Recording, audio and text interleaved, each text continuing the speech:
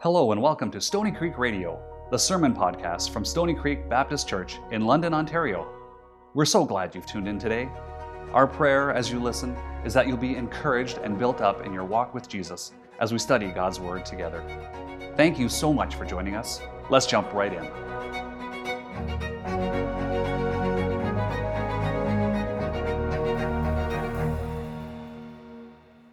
All right, we've been working through this series starting at last week, Numbers 22 to 24. Now, just before we get started, I just want to share a couple of things.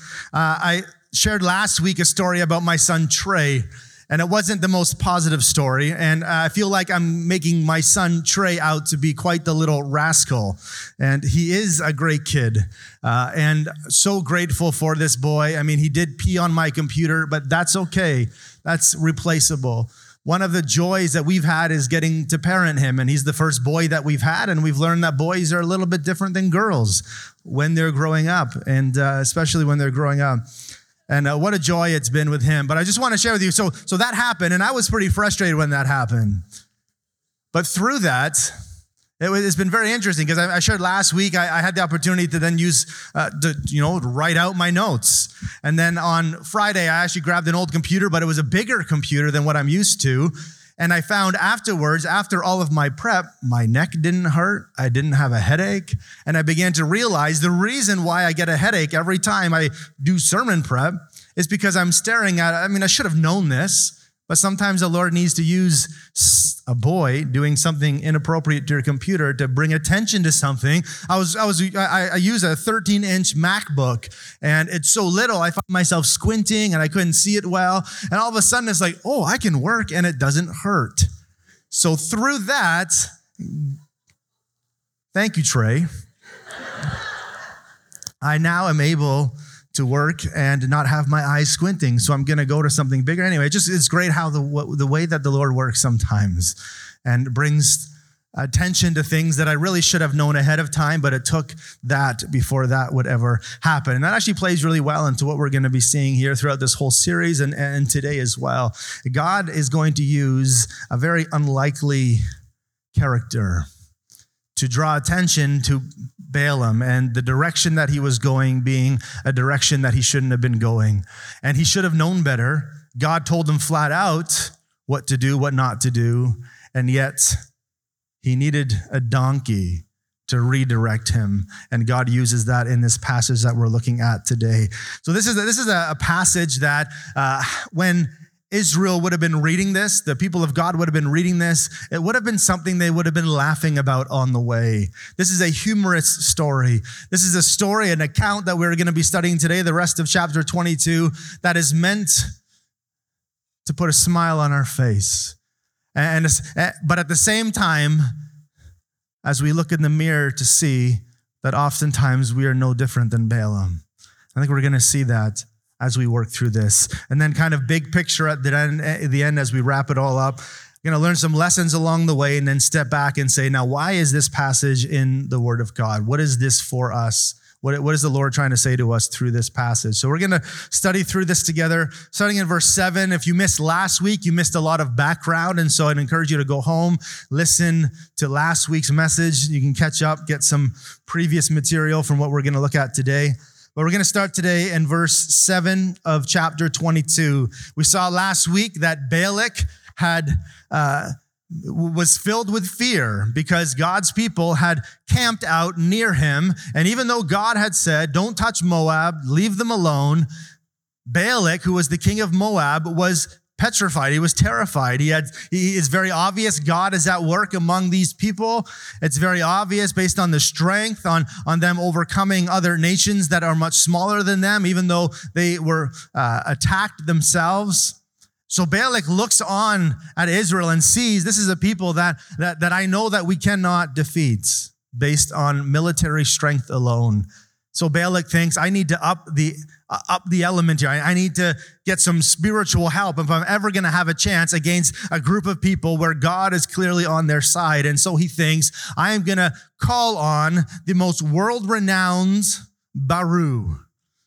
Baru is like sorcerer. It's like someone who is like a witch doctor, almost like that today. Someone who specialized in manipulating the gods. They didn't worship any one particular god, but they would work for or against any god as long as you gave them a paycheck.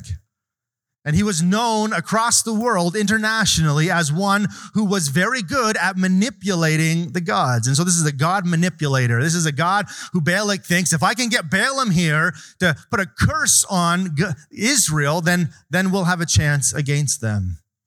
So that's where we left off last week. He sent some of his guys, or he's about to send some of his guys to Balaam to hire him to come and speak this word against Israel. Now, verse 7 says, so the elders of Moab and the elders of Midian, so those are two nations that have teamed together. You read a lot about the Midianites in the book of Judges. They were very antagonistic to God's people. Now, they teamed up together with Moab here with the fees of divination in their hands. So they're going to go hire Balaam. They've got some money in their hands to pay him. And they came to Balaam and gave him Balak's message. Now, that's just kind of one sentence. There's not a lot of break in there. This would have been around a 10 to 14 day journey. So this is not like a short little jaunt. I'm going to go next door and try to get Balaam on our side. This is people getting ready to camp out for 10 to 14 days to go call out Balaam, and then 10 to 14 days to get back. So we're almost a month round trip just to get Balaam. So this is how bad he wanted Balaam on his side. So he gets to Balaam, gave him Balak's message, verse 8, and said to them, lodge here tonight, and I will bring word back to you as the Lord speaks to me. So the princes of Moab stayed with Balaam. Sounds like a good response, doesn't it? Can you help us with this? Israel's God is the Lord. If you look at in your Bibles, you see the Lord in verse 8 is all capitalized. That tells us that he's using the covenant name of God here, the Lord. This is Yahweh. This is the YHWH in the Hebrew when it's all in capitals like this. So clearly, as we saw last week, Balaam has some knowledge about who Israel's God is, even knows his covenant name is Yahweh. So he says, I am going to consult with my Lord. I'm going to consult with Yahweh, my God. Now the question is he genuine when he says this? I am going to consult with Yahweh, my God. I want to share with you why I don't think he was genuine when he says this. And one of the reasons right here is in verse 9. It says, and God came to Balaam. Now, that's very subtle. But you notice the language that Balaam says, I'm going to consult the Lord, Yahweh. And who answered him? Not Yahweh. God answers him because he doesn't have a covenant relationship with the Lord. So the Lord's not going to respond in his covenant name. This is something the writer is using to tell us. This is something that Balaam is doing just to say, hey guys, I'm going to consult that God, the God of Israel, the Lord, Yahweh. I'm going to consult him. And he's trying to play games with them. He's trying to make them think that he has an in with this particular God. So he says, the Lord, my God, even though he doesn't mean that. So God came to Balaam and said, who are these men with you? Do you think God didn't know? What's he saying when he says that? Who are these men with you? He's saying, why are you entertaining these men? Why are you even entertaining this as a thought? Now, Balaam likely would have done this a lot. He was very good at what he did. He was a manipulator of the gods. And so I don't think for a second that he thought when he was going to go consult the Lord my God, that the Lord my God was going to respond back. I think many times he would have done this and played up this whole little spiel. I'm going to consult Baal. I'm going to consult this God. I'm going to consult that God. And he just would have made up stories as to what came up afterwards. And yet here, he wants to make it sound like he knows the Lord, his God. And I don't think, though, he expected the Lord, and most commentaries, I'll actually say this as well, don't think he actually was expecting the Lord to answer him like this. He's going to soon realize that there is one God he is not able to manipulate. And we're going to see that unfold as we go on. God said to Balaam, don't go with them. You shall not So I jumped ahead. Who are these men with you? Verse 10, and Balaam said to God, Balak the son of Zippor, king of Moab, he has sent me, saying, behold, the people has come up out of Egypt, and it covers the face of the earth. What does that sound like if you're here last week? Sounds like the Abrahamic covenant again. And so here's God's people reading this later on, seeing, coming to fruition exactly what God had promised. God promised Abraham, I will bless you and make you a blessing. Those who bless you, I will bless. Those who curse you, I will curse. Your descendants will cover the face of the earth. They will be like sand on the seashore. And we are seeing through the mouth of Balak here, again, this reminder that God is bringing what he has promised to fruition. Covers the face of the earth. Now come curse them for me. Perhaps I shall be able to fight against them and drive them out. So he knows he needs spiritual help. Verse 12. God said to Balaam, you shall not go with them. You shall not curse the people, for they are blessed. Now, does it get much more clear than that? Those sound like almost 10 commandments, don't they? You shall not do this. You shall not do this. Balaam comes to the Lord, says, hey, I want to go put a curse on these people because the paycheck is going to be big. And the Lord says, you shall not do this. Now, notice he says why. Why does he say this? You shall not do this. You shall not do this for what? For they are blessed. In other words, you shall not do this for you have no power to curse them. You shall not do this for you're just going to be wasting your time. It's not like God is saying, hey, you shall not do this because I don't want you to get paid. I don't want you to have fun. He says that you shall not do this because it's going to be a waste of your time. You're not going to be able to do it. How often we think that God's commands or God's laws are that which are trying to strip us out of having fun. And yet God so often gives us these commands so that we can experience fun, so we can experience life to the fullest. And he gives us these parameters, not because he's trying to rob us of joy, but because he knows what's best for us. And this is the same thing he does to Balaam here. Says to Balaam, don't even bother doing it. They are blessed. You are going to waste your time in doing this. Save yourself the hassle. Save yourself the trouble. Don't do it. They are blessed. You can't curse them. You shall not. It's pretty clear. It doesn't get much more clear than that. You shall not do this. You shall not go. So Balaam rose in the morning, said to the princes of Balak, go to your own land, for the Lord has refused me to let me go with you. It's kind of like a kid who says to their friend, I'm sorry, my mom is not letting me come and play.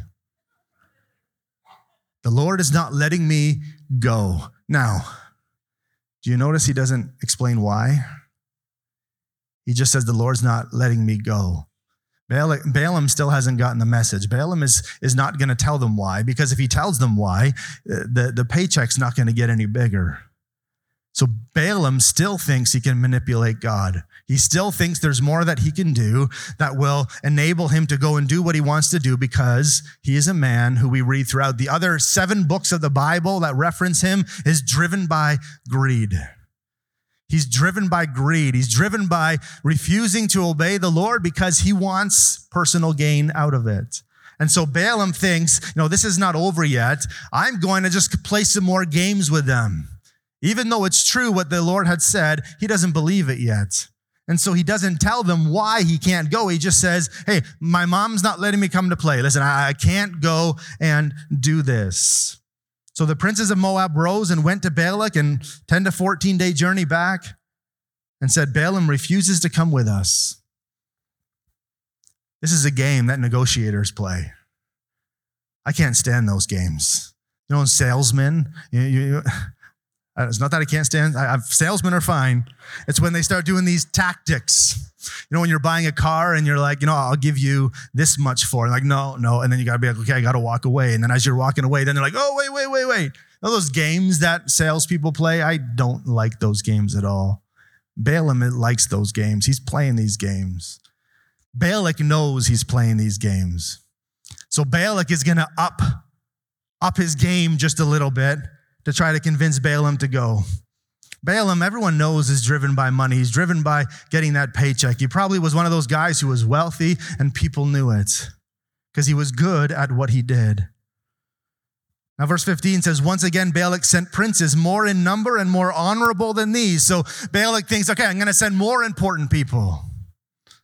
And we're going to see later, he calls them princes. So it's possible it was his own sons that went to go bring this message. He says, well, maybe those people weren't important enough. I'm going to send more important people now. And they came to Balaam and they said to him, another 10 to 14 days, thus says Balak the son of Zippor, let nothing hinder you from coming to me, for I will surely do you a great honor. And whatever you say to me, I will do. Come curse this people for me. I mean, he's speaking right into Balaam's language. Come do this and I'm going to show you great honor. Here's a blank check I'm going to lay before you. You write whatever you want on it. I will give it to you. It's a picture of a king who is absolutely terrified. He is at his wit's end. He doesn't know what he's going to do. If he doesn't get Balaam's help, he knows he's as good as dead. He thinks by getting Balaam's help, he has a chance. So this terrified king goes to great lengths and says, Balaam, please come, help us. I will give you anything if you come. Verse 18, but Balaam answered and said to the servants of Balak, though Balak were to give me his house full of silver and gold, I could not go beyond the command of the Lord my God to do less or more. Now again, that sounds good, doesn't it? Sounds like a good response for someone to make. I want you to just skip ahead quick to and we're going to come back to this, but to 2 Peter, because I want us to, you have to understand there's more to this story than what we read about here, and the rest of the scriptures help us see this. So 2 Peter 2, verse 15, Peter references Balaam and describes the way of Balaam, and that helps us shed light into maybe some of the motivations for why Balaam was acting the way that he did. Now in 2 Peter 2, Peter's dealing with false teachers, false prophets, and he uses Balaam as an example here. This is not on the screen, so if you have your Bibles in front, just kind of follow along. Verse 15, this is what Peter says, forsaking the right way, they have gone astray. They have followed the way of Balaam, the son of Beor, who loved gain from wrongdoing, but was rebuked for his own transgression. A speechless donkey spoke with a human voice and restrained the prophet's madness. Now that's a little teaser for what we are going to see. But what do you see here? The way of Balaam is referenced here. And so the way of Balaam is a way that is driven by doing whatever he wants for own personal gain. So ignoring God's word. This is the way of Balaam. Ignoring God's word for personal gain. Ignoring God's word because you're driven by greed, because you're driven by pleasure, because you're driven by something that you want. And so you know what God's word says, but you choose to ignore it. Balaam is that classic example of someone who has access to the truth, but who refuses to obey it because he's driven by personal gain. He thinks that by following the way of God, he's not going to get that paycheck in the end, and he wants that paycheck.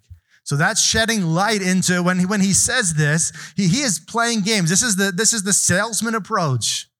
Playing games. Like, and here's why I would say that as well, because when Balak sends his princes to Balaam, he says nothing about houses of silver and gold, and yet Balaam says, even if you were to give me houses of silver and gold, it's like, hint, hint. Then maybe, I'm not going to be able to go against him, but, maybe I can. That's the idea of Balaam here.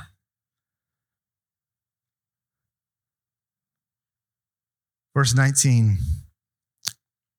And here's how we see, again, why this is the case. Verse 19. So you too, please stay here tonight. He's playing the game. This is not, so guys, get out of here. There's nothing I can do. Please stay here tonight that I may know what more the Lord will say to me. As if, no, case is not closed yet. Why don't you stay here tonight? And then I'll consult the Lord again, and I'll see if he changes his mind. Even though he's already said, you shall not do this, for they are blessed. He's like, well, you know what? Why don't you stay here? He's driven by this paycheck. He's driven by this house of silver and gold. Look at verse 20. And God came to Balaam at night and said to him, if I have that if circled in my Bible.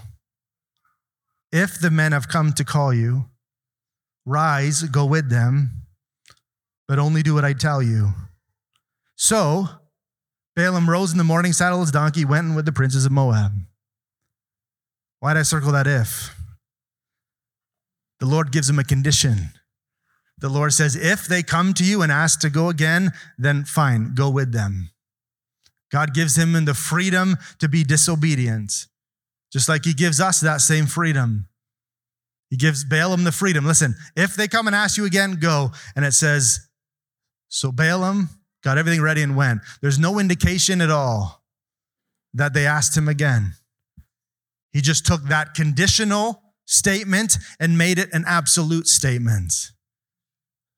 Now just imagine for a second, you are an employer, you hire someone, you say, if you work this day, 8 hours, I will pay you at the end of the day.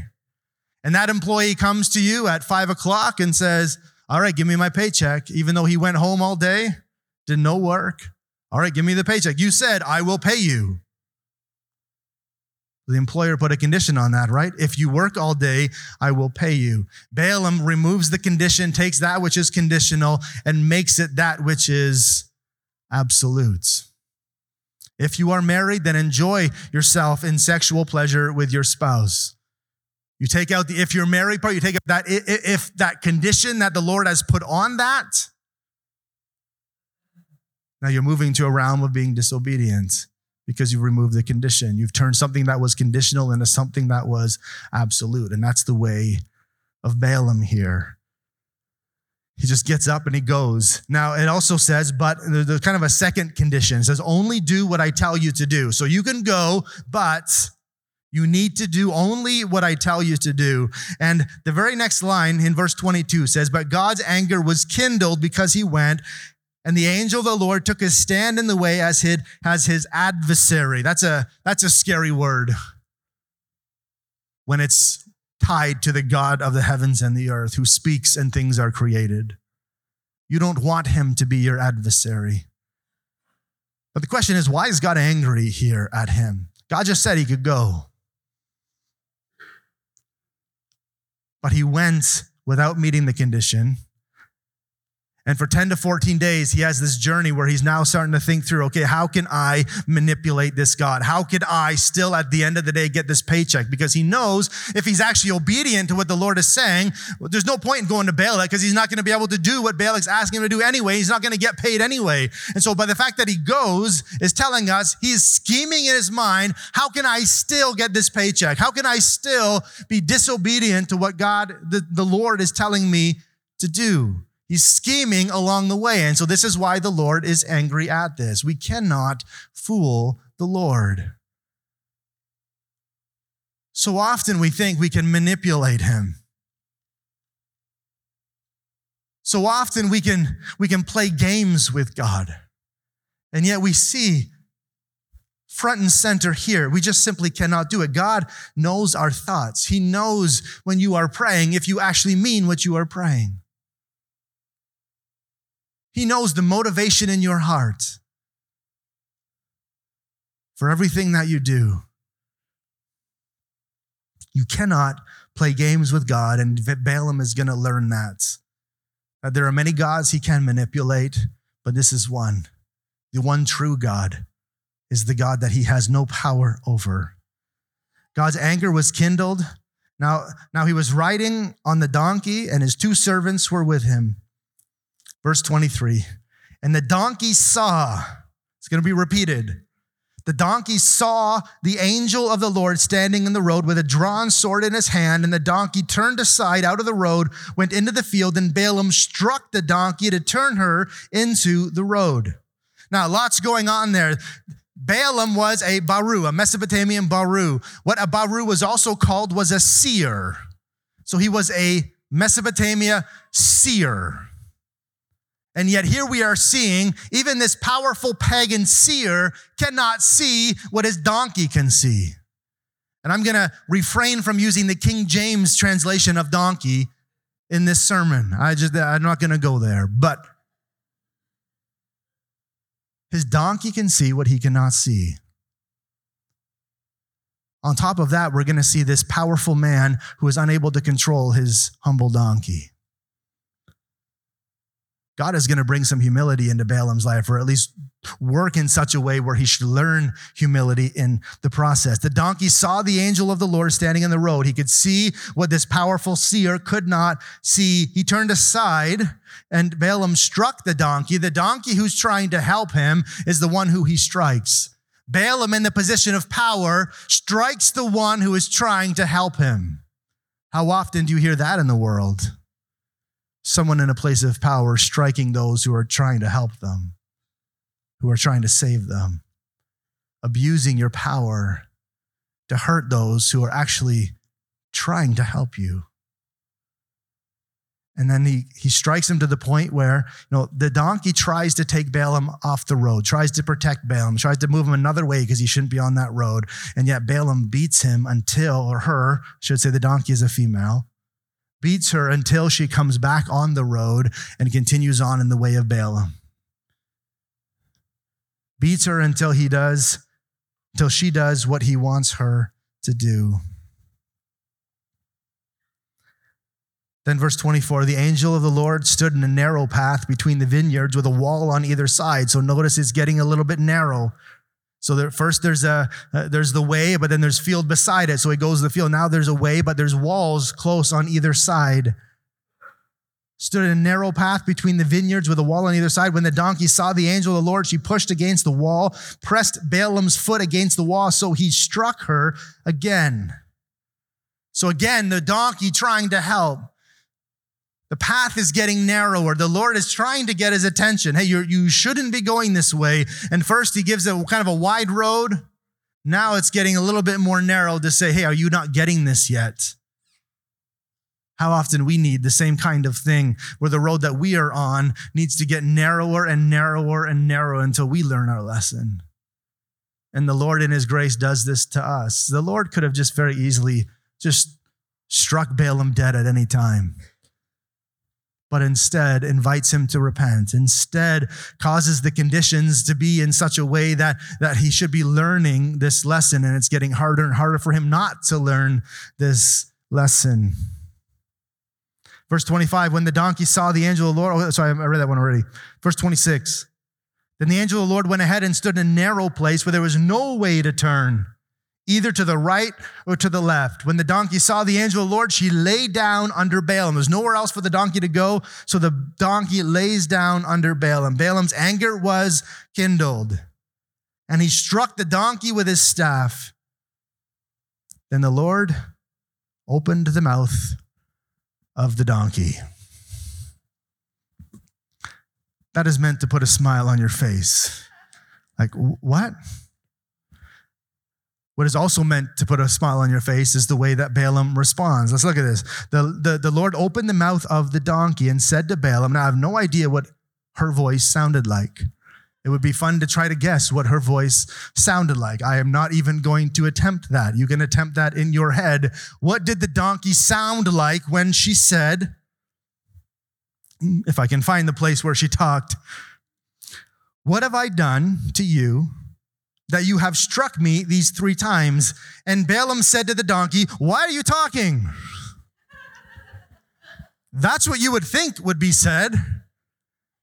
But Balaam responds like this is just an everyday occurrence for him. Just does he have these conversations? And I know we kind of laugh at this, but how many of you talk to your dogs? How many of your dogs have spoken back in a human language? I would love to hear it if they did. That would be fascinating.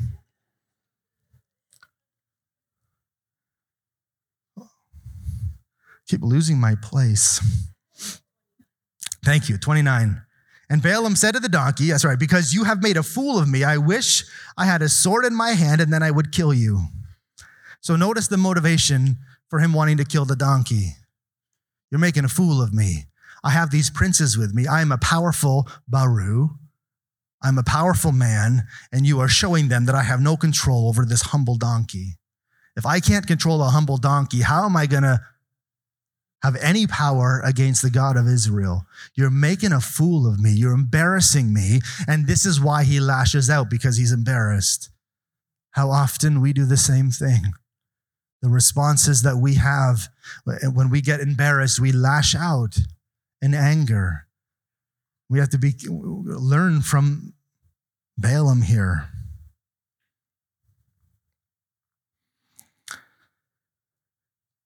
The donkey said to Balaam, verse 30, "Am I not your donkey, on which you have ridden all your life long to this day? Is it my habit to treat you this way?" And he says, "No."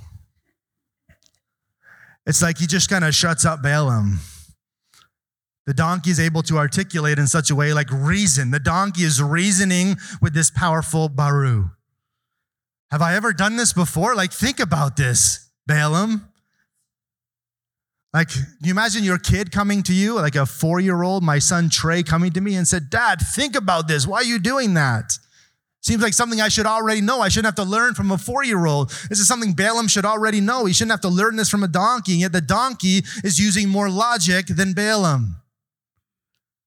Have I ever steered you wrong before? Well, no. Then that should indicate something, should it not? And that's what it goes into next. Verse 31, the Lord opened the eyes of Balaam, and he saw the angel of the Lord standing in the way with his sword drawn in his hand, and he bowed down and fell on his face. The same thing his donkey had just done, he had just done. He bowed down, fell on his face to this angel, because angels do not look like Precious Moments angels.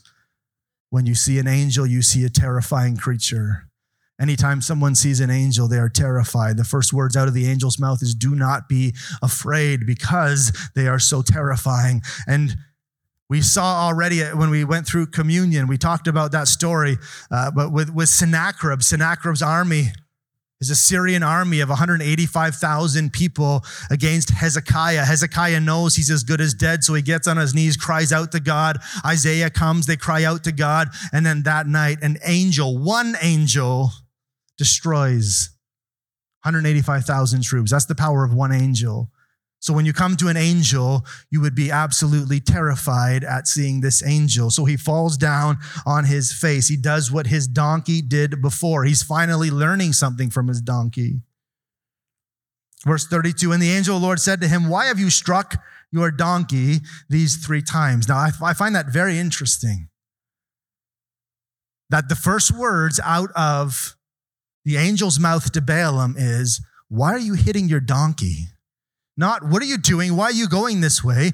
But, "Why are you hitting your donkey?" I think that should tell us something about, understandably so. I want to go on this bunny trail by any means, but understandably so, that human beings are created in God's image.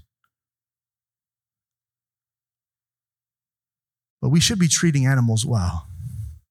This is the first thing he says to Balaam. "Why are you hitting your donkey?"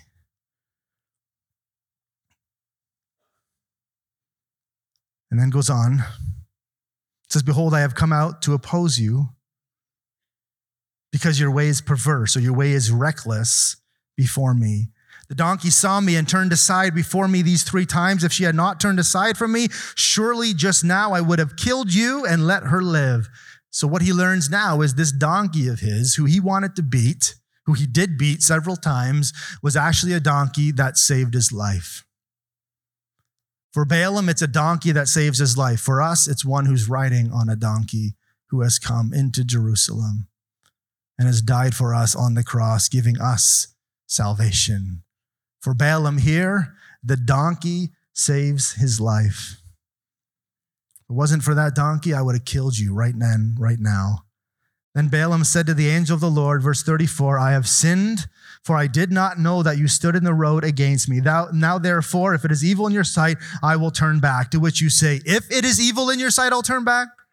You think the first response would be, okay, I'm going back. I get the picture. But now he's like, well, you know what? If it's evil, I will turn back. Now, also interesting about that statement is, "I have sinned, for I did not know you stood in the road." I have sinned, but it's not really my fault. I didn't see the angel. How often have you apologized to someone else but used a "but" in there? "I have sinned against you. I am sorry, but you really made me angry. But It was kind of your fault why I acted that way. Is that an apology? I am sorry, but it wasn't really my fault. I didn't see the angel. You didn't open my eyes, God. So ultimately, who is he blaming? God. That's right, Derek.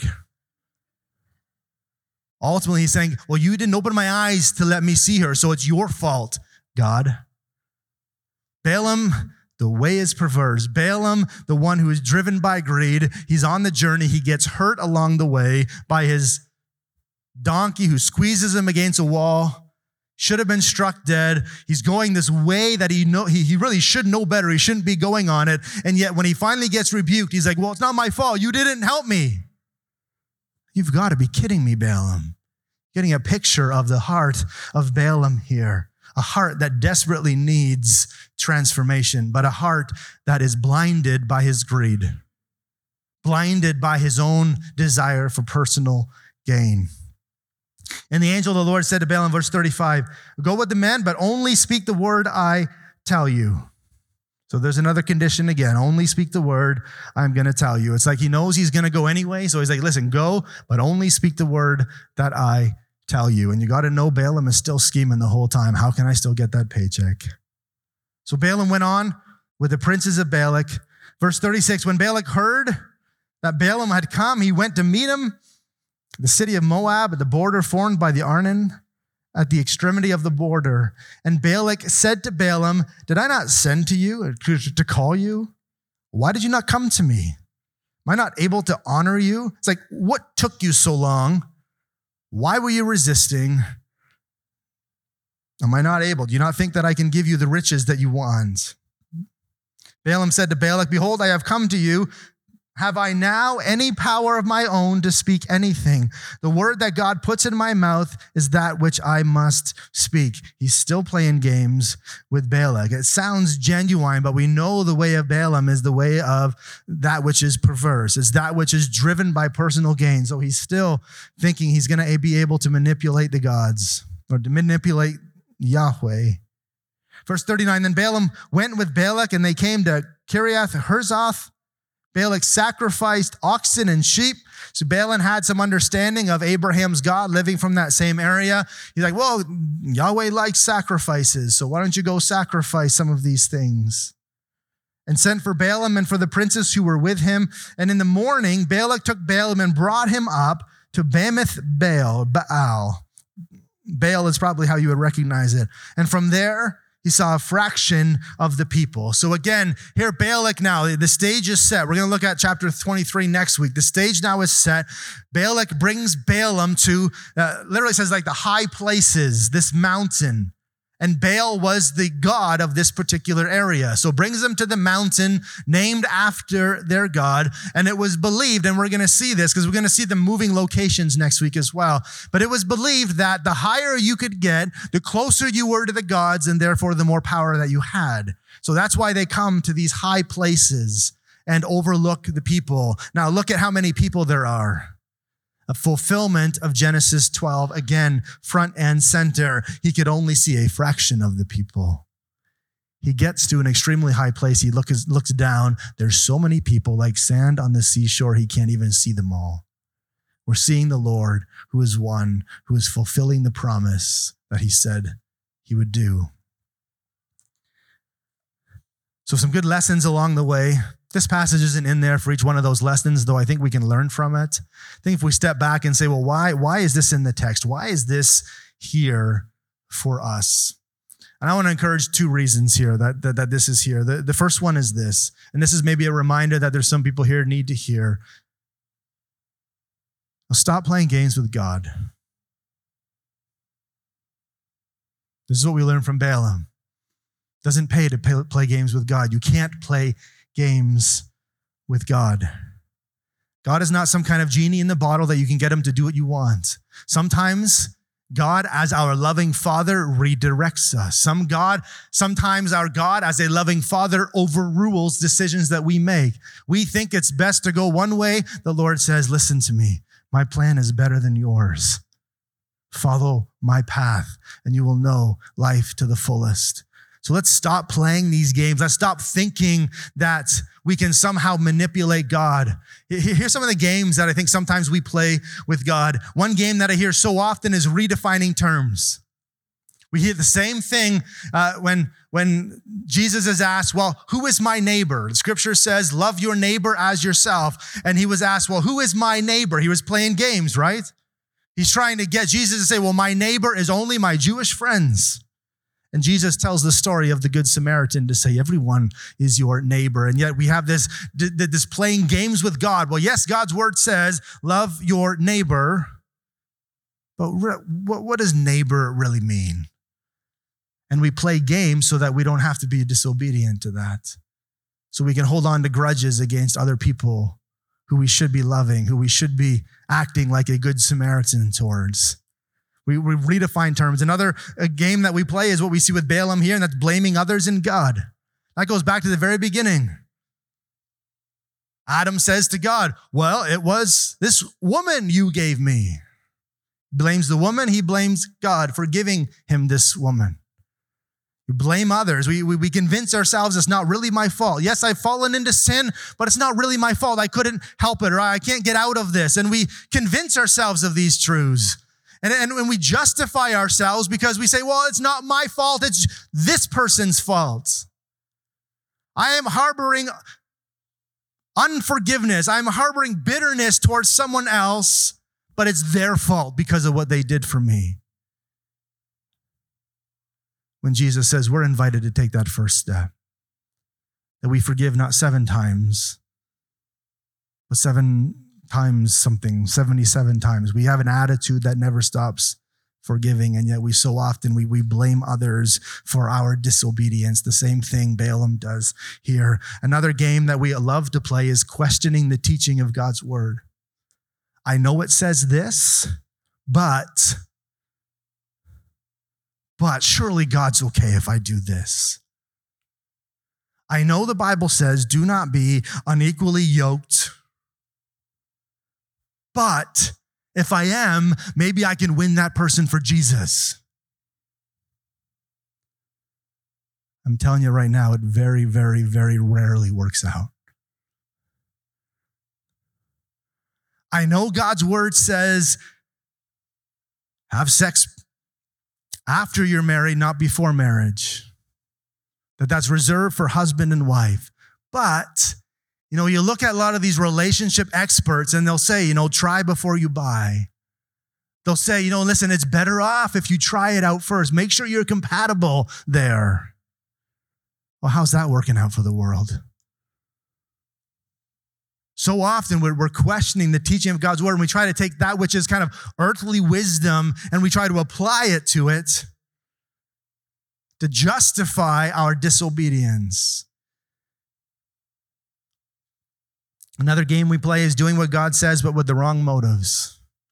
So sometimes we will listen, we can't fool God, but we'll do things for public recognition, not really with a heart that's after the Lord. Well, Lord, you said for me to be generous. You said for me to do this, so I'm doing it, even though your heart behind it is not to bring glory to God, but to bring attention to yourself. The same thing Ananias and Sapphira did when they were playing games with God. Hey, we're gonna tell everyone we're giving everything we have, even though we're gonna keep some for ourselves. And the result for them was absolutely devastating. You cannot play games with God. Don't even bother trying. And then the last game that we love to play with God is delayed obedience. How often have you heard it said, I know I'm on the wrong path right now, but when I'm a little bit older, I'll come back to God. I know that what I'm doing right now is something I should not be doing,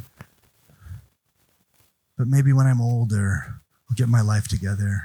And I'll come back to church. I'll come back to Jesus.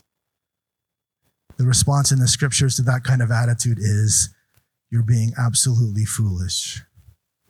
This night that you live could be the very last night that you live on this earth. Delayed obedience is a game that we so often play with the Lord that gets us into so much trouble. It's foolish. I know Jesus says to get baptized, I'll do that maybe later. It's the first step that we're invited to take. If you come to faith in Jesus, how do you let the world know? You get baptized. And yet so often we think, well, you know what, I'm going to wait. I'm going to wait longer. Listen, if you're not baptized and you call yourself a follower of Jesus Christ, you're living in disobedience to Jesus. And that sounds harsh, and I understand completely. And this is the rationale that we use as well, is, well, you know what? The thief on the cross wasn't baptized, and he went to paradise with Jesus that day. Well, do you not think that maybe if he had the opportunity to be baptized, he may have been baptized? He didn't really have that opportunity, did he? And yet time and time again, you have the opportunity, and yet you continue to delay the obedience.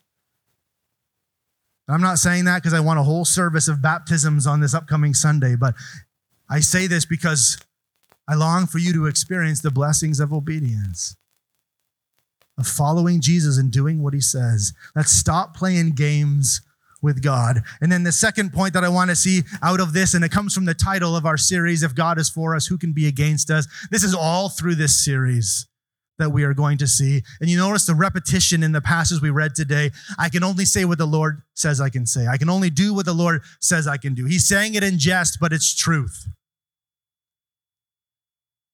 God is still on his throne. God is in control, even if we think he's losing control. This is one of the reasons why I wanted to do this series and work through this series at this time, because we can look out in the world, and sometimes you can hear this kind of defeatist attitude of, well, the world is going to hell in a handbasket.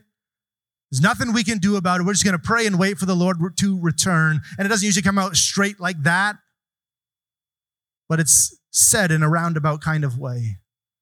And here's what we do not have to be afraid. And this passage is going to remind us of that time and time again, that if God is for us, no one can be against us, that God is in control. He is still on his throne. All throughout the COVID pandemic, he never once left his throne. And he is still at work drawing people to himself. He's still at work wanting to use his church for the good news of Jesus Christ and making much of Jesus. So we can see again here today, and be reminded of this again today. Your world may be falling apart. You may be experiencing great pain in your relationships. You may be suffering through cancer. In all of that, even when we don't understand, we can still trust him. And we can still look to him. And it's this reminder, Balaam here is thinking he can manipulate God, and yet what he doesn't have is this understanding that God is so much not like us. He is not just a perfect version of you, but he is so other us. That's why the scriptures say, holy, holy, holy is the Lord God Almighty. That word almighty means complete control. He has full control. There's never anything that happens in this world that he does not allow, and that is something we struggle through. But at the same time, we take rest in, we take hope in, knowing that no one can keep God from doing what he said he's going to do. What he says he is going to do, he will do. And so I pray through this series, and today, as you leave today, you come away with this fresh awareness of who God is, that he is so big. My God is so big, there's nothing my God cannot do. We sing that as a kid, but we can learn from that kid's song. To have faith like a child, to have faith that says, my world is falling apart, but my God is so big. I am going to trust him. There is nothing he cannot do. What he said he will do, he will do. So holy, holy, holy is the Lord God Almighty. May we leave today with a heart of worship toward him. Let me pray. Father, we are so grateful again as we come to your word. We're so grateful for your word that speaks life to us, that your Spirit uses your word to guide us, to bring conviction in our lives, but also to encourage us where that is needed. Father, we are so grateful for this story, as strange as it is, this story that reminds us that you have not left your throne. That in the midst of everything that is happening in this world, that you know what you're doing. And even if we can't see, we can trust you. And thank you for that truth. And I pray we would live in that truth, that truth would lead us to live boldly in the name of Jesus Christ, making much of him in every area of our lives. May we be bold. May we be courageous, knowing that you are on our side. And that if you are for us, there's no one who can be against us. We thank you for this and pray in Jesus' name. Amen.